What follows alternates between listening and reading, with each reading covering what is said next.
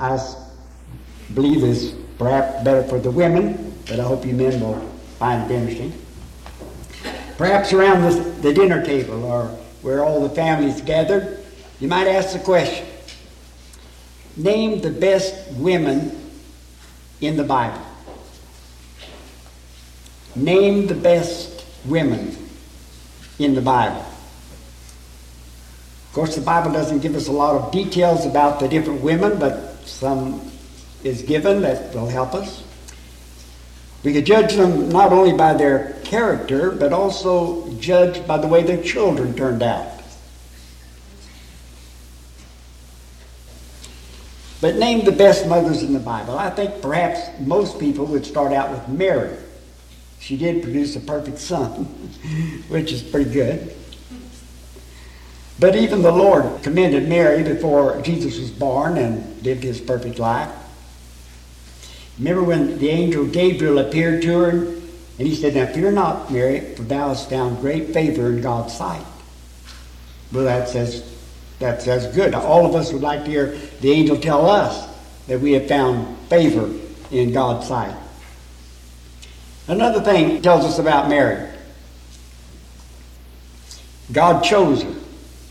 She was to be that virgin that Isaiah some 700 years before said would be born and bring forth Emmanuel, meaning God with us. She went to visit, we think her cousin, Elizabeth, the mother of John the Baptist. And while she was there, she made these words, and let me read them for us. This is in Luke 1, starting at verse 46. And Mary said, Jesus' mother, "My soul doth magnify the Lord, and my spirit hath rejoiced in God my Savior." She has a Savior. "For he hath looked upon the low estate of his handmaid. For behold, from henceforth all generations shall call me blessed. For he that is mighty hath done to me great things, and holy is his name.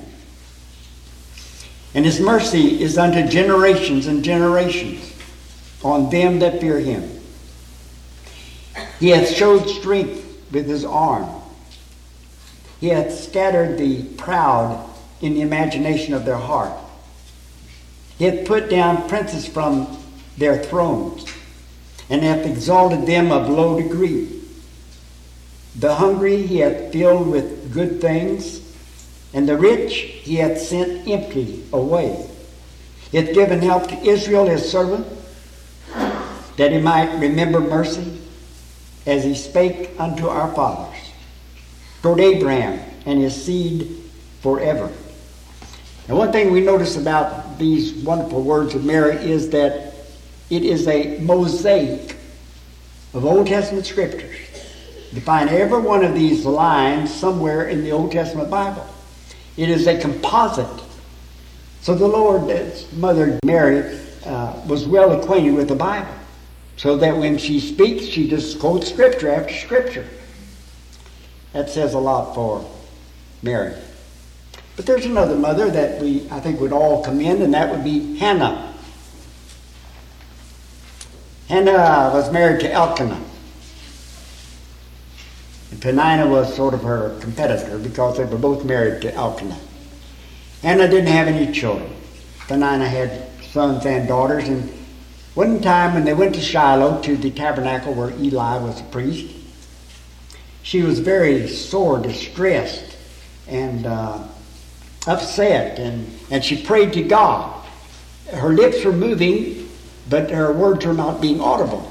She was just praying in her heart, but her lips moving. And Eli noticed that, and he thought she was drunk. He called her attention. He said, "Why don't you quit drinking?"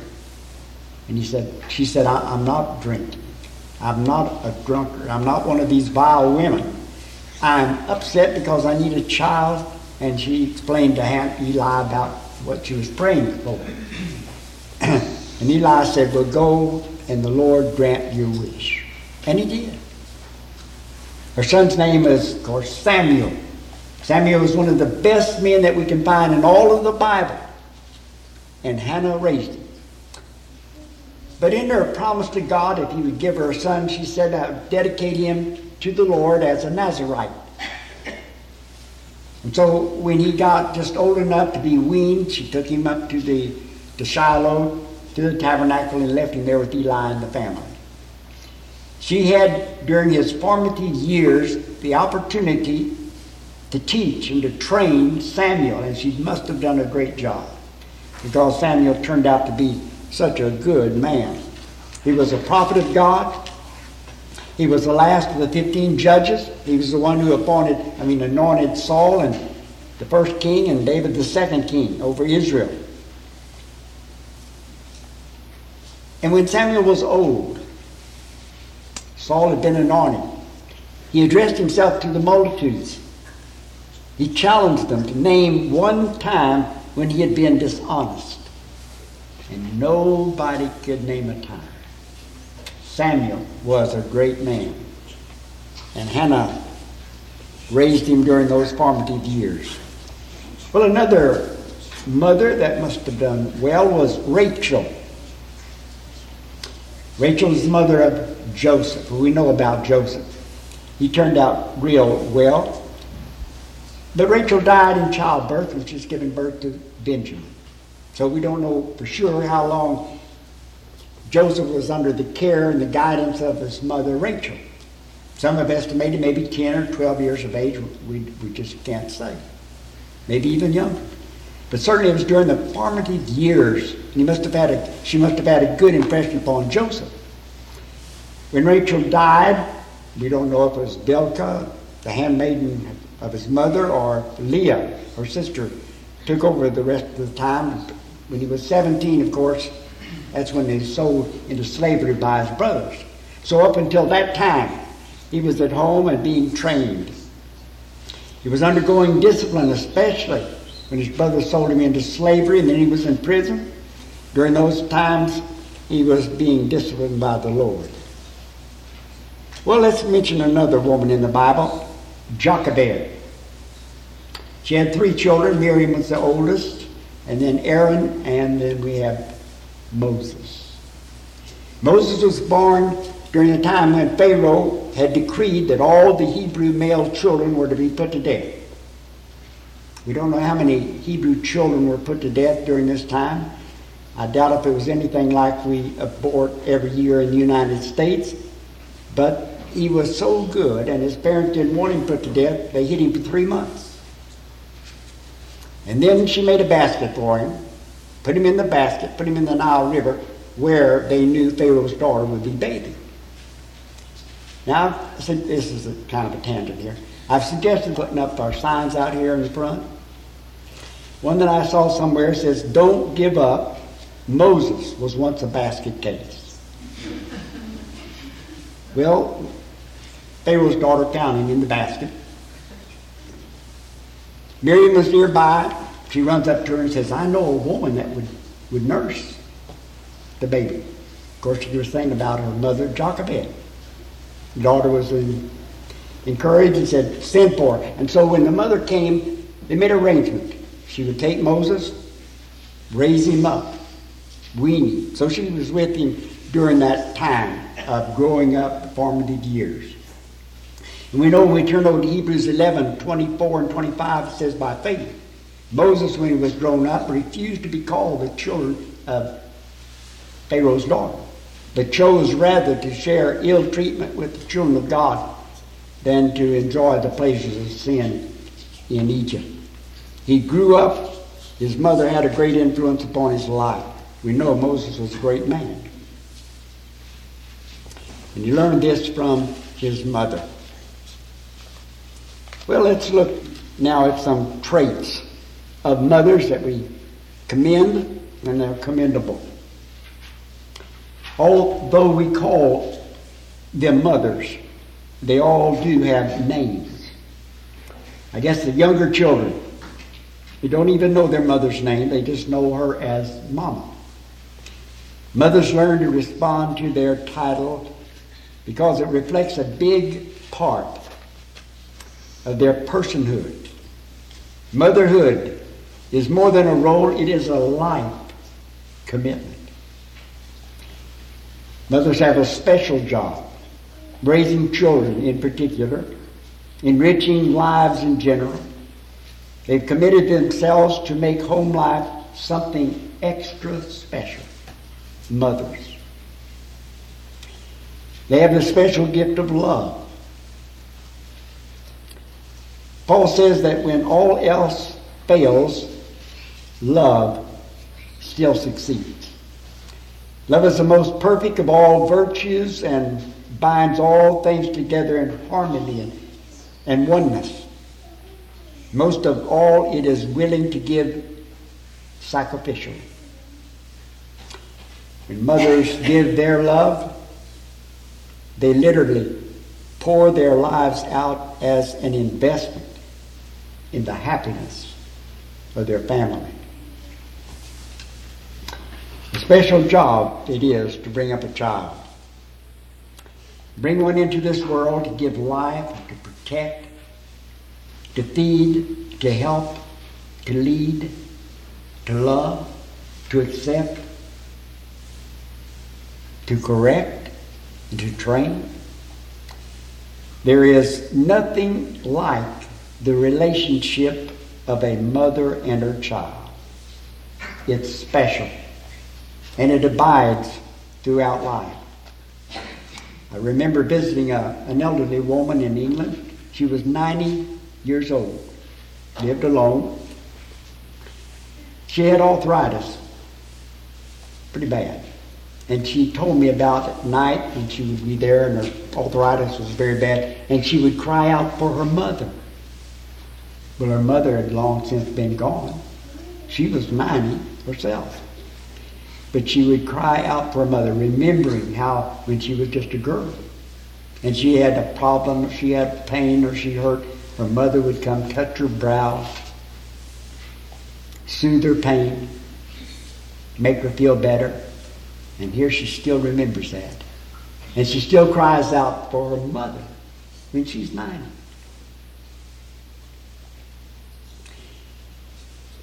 A woman was asked if she could relive 5 minutes of her life with her son, what 5 minutes would she choose?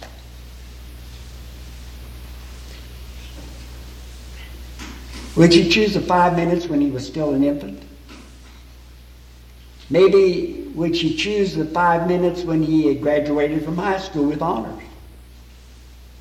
Or having preceded her in death, would she choose 5 minutes before he died?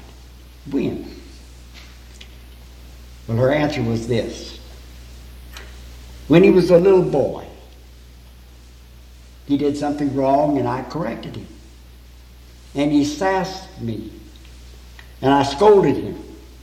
And it broke his heart. He burst into tears and he ran unto me sobbing and saying that he was sorry. Threw his little arms around me, around my neck, and squeezed me so tightly our hearts were as one. The best 5 minutes of that woman's life with her son. The most special mother of all is a Christian mother. She's on the road that leads to heaven, and she wants her children to go with her. She worships faithfully. Her children want to go with her to heaven. She teaches them at home.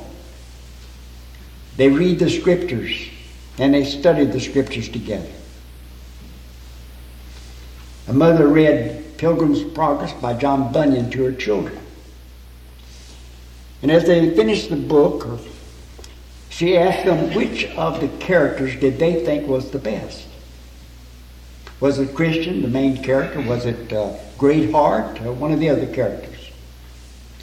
Well, all the children agreed it was Christian's wife that was the best character. And she asked them, well, why? Why Christian's wife? And they answered, because when Christian started his pilgrimage to heaven, he went alone. But when Christian's wife started her pilgrimage to heaven, she took the children with her.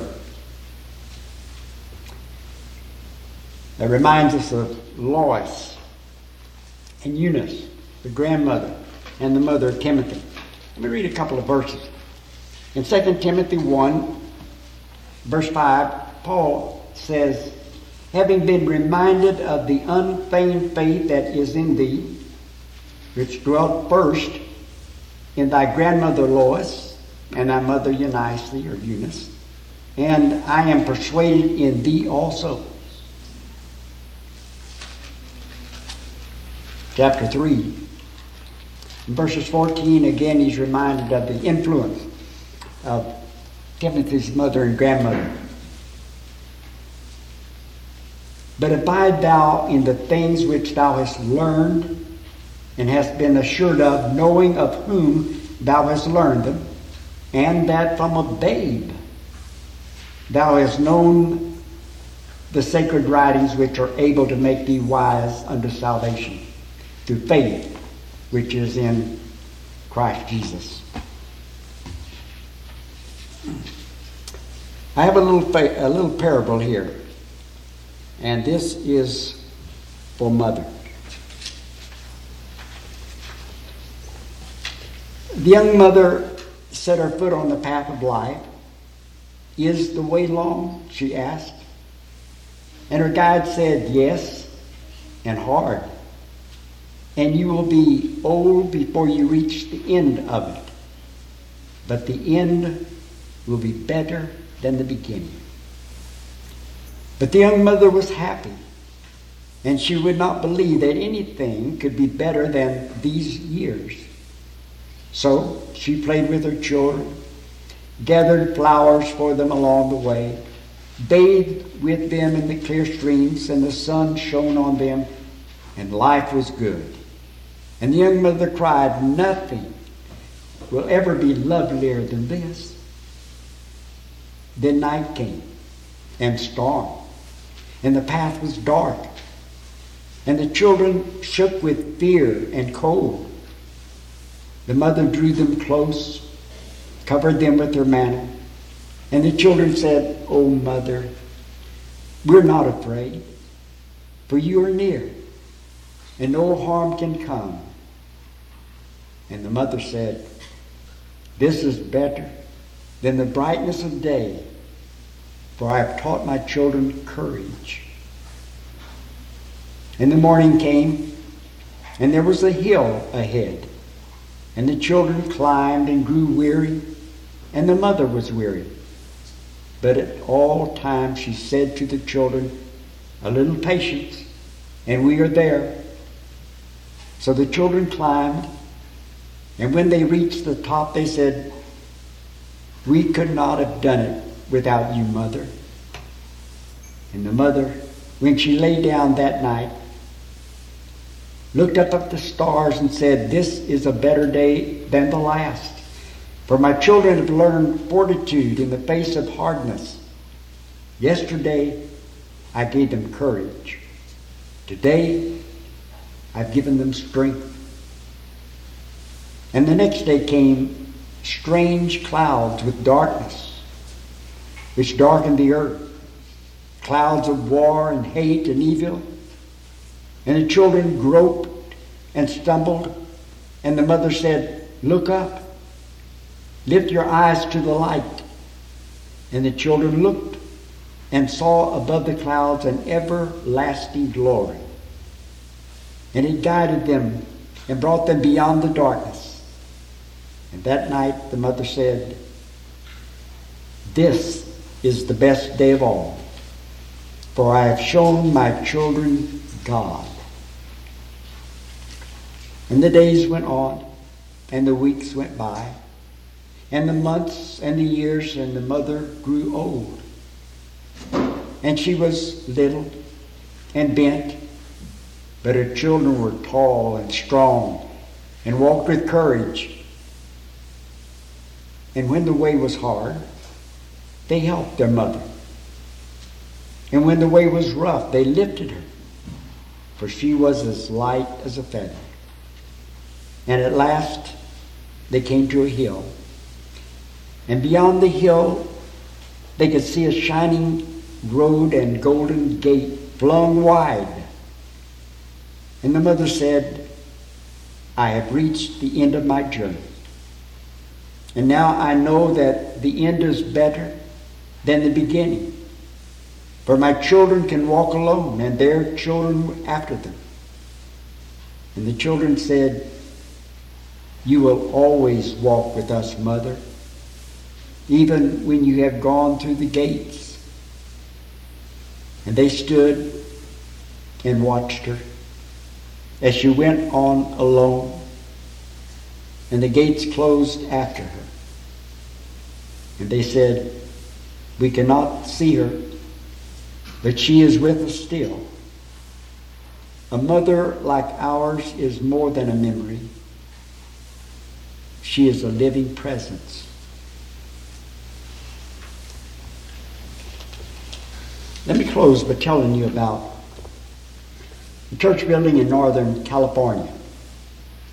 It has the portraits of famous people hanging in its vestibule.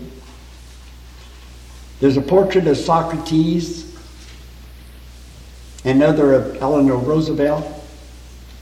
There's a portrait of Abraham Lincoln and Gandhi and Jesus. And these words are written in beautiful gold letters over the assembled portraits. And we are all children of God. I'm sure people pass by those portraits every day and marvel at the universal brotherhood of man. There's only one problem. The universal brotherhood of man and the universal fatherhood of God is an inclusive, benevolent, politically correct, loving lie. The quote in gold letters is a quotation taken from the Bible, but it's not complete. It's the first part of Galatians 3:26. We are all children of God. But all the rest of the scripture says, through faith in our Lord Jesus Christ.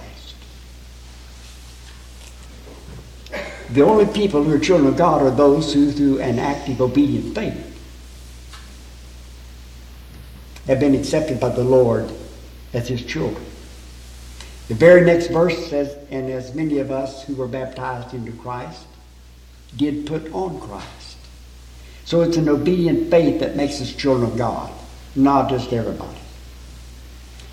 Have you obeyed the gospel? If you've not obeyed the gospel, we would encourage you tonight to put him on, having repented of your sins, having confessed your faith in him, and being buried with him in baptism. If you're subject to the gospel invitation, won't you come us together to stand and sing?